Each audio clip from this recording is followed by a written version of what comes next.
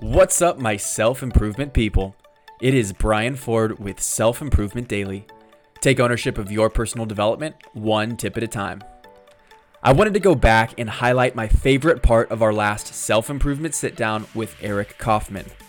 Brilliantly, Eric used the properties of celestial bodies to segment people into their leadership types. In doing so, we gained clarity on the qualities of a conscious leader. Let's hear Eric's breakdown now.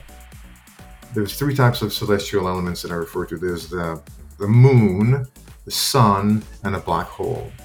The most egoic type of leader is a black hole, right? They suck all the energy into them.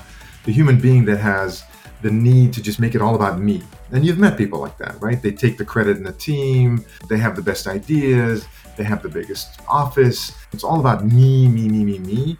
And a black hole is kind of a celestial body that just absorbs all the energy into it and projects no energy from it.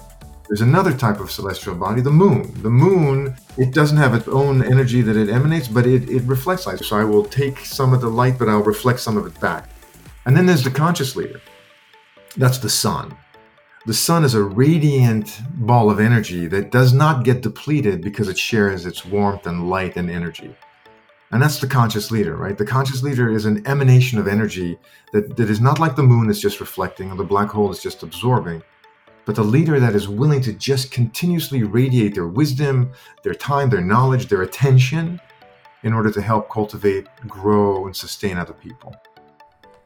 Conscious leaders facilitate the flow of value through abundance, and that is the sun, a consistent and infinite source of energy.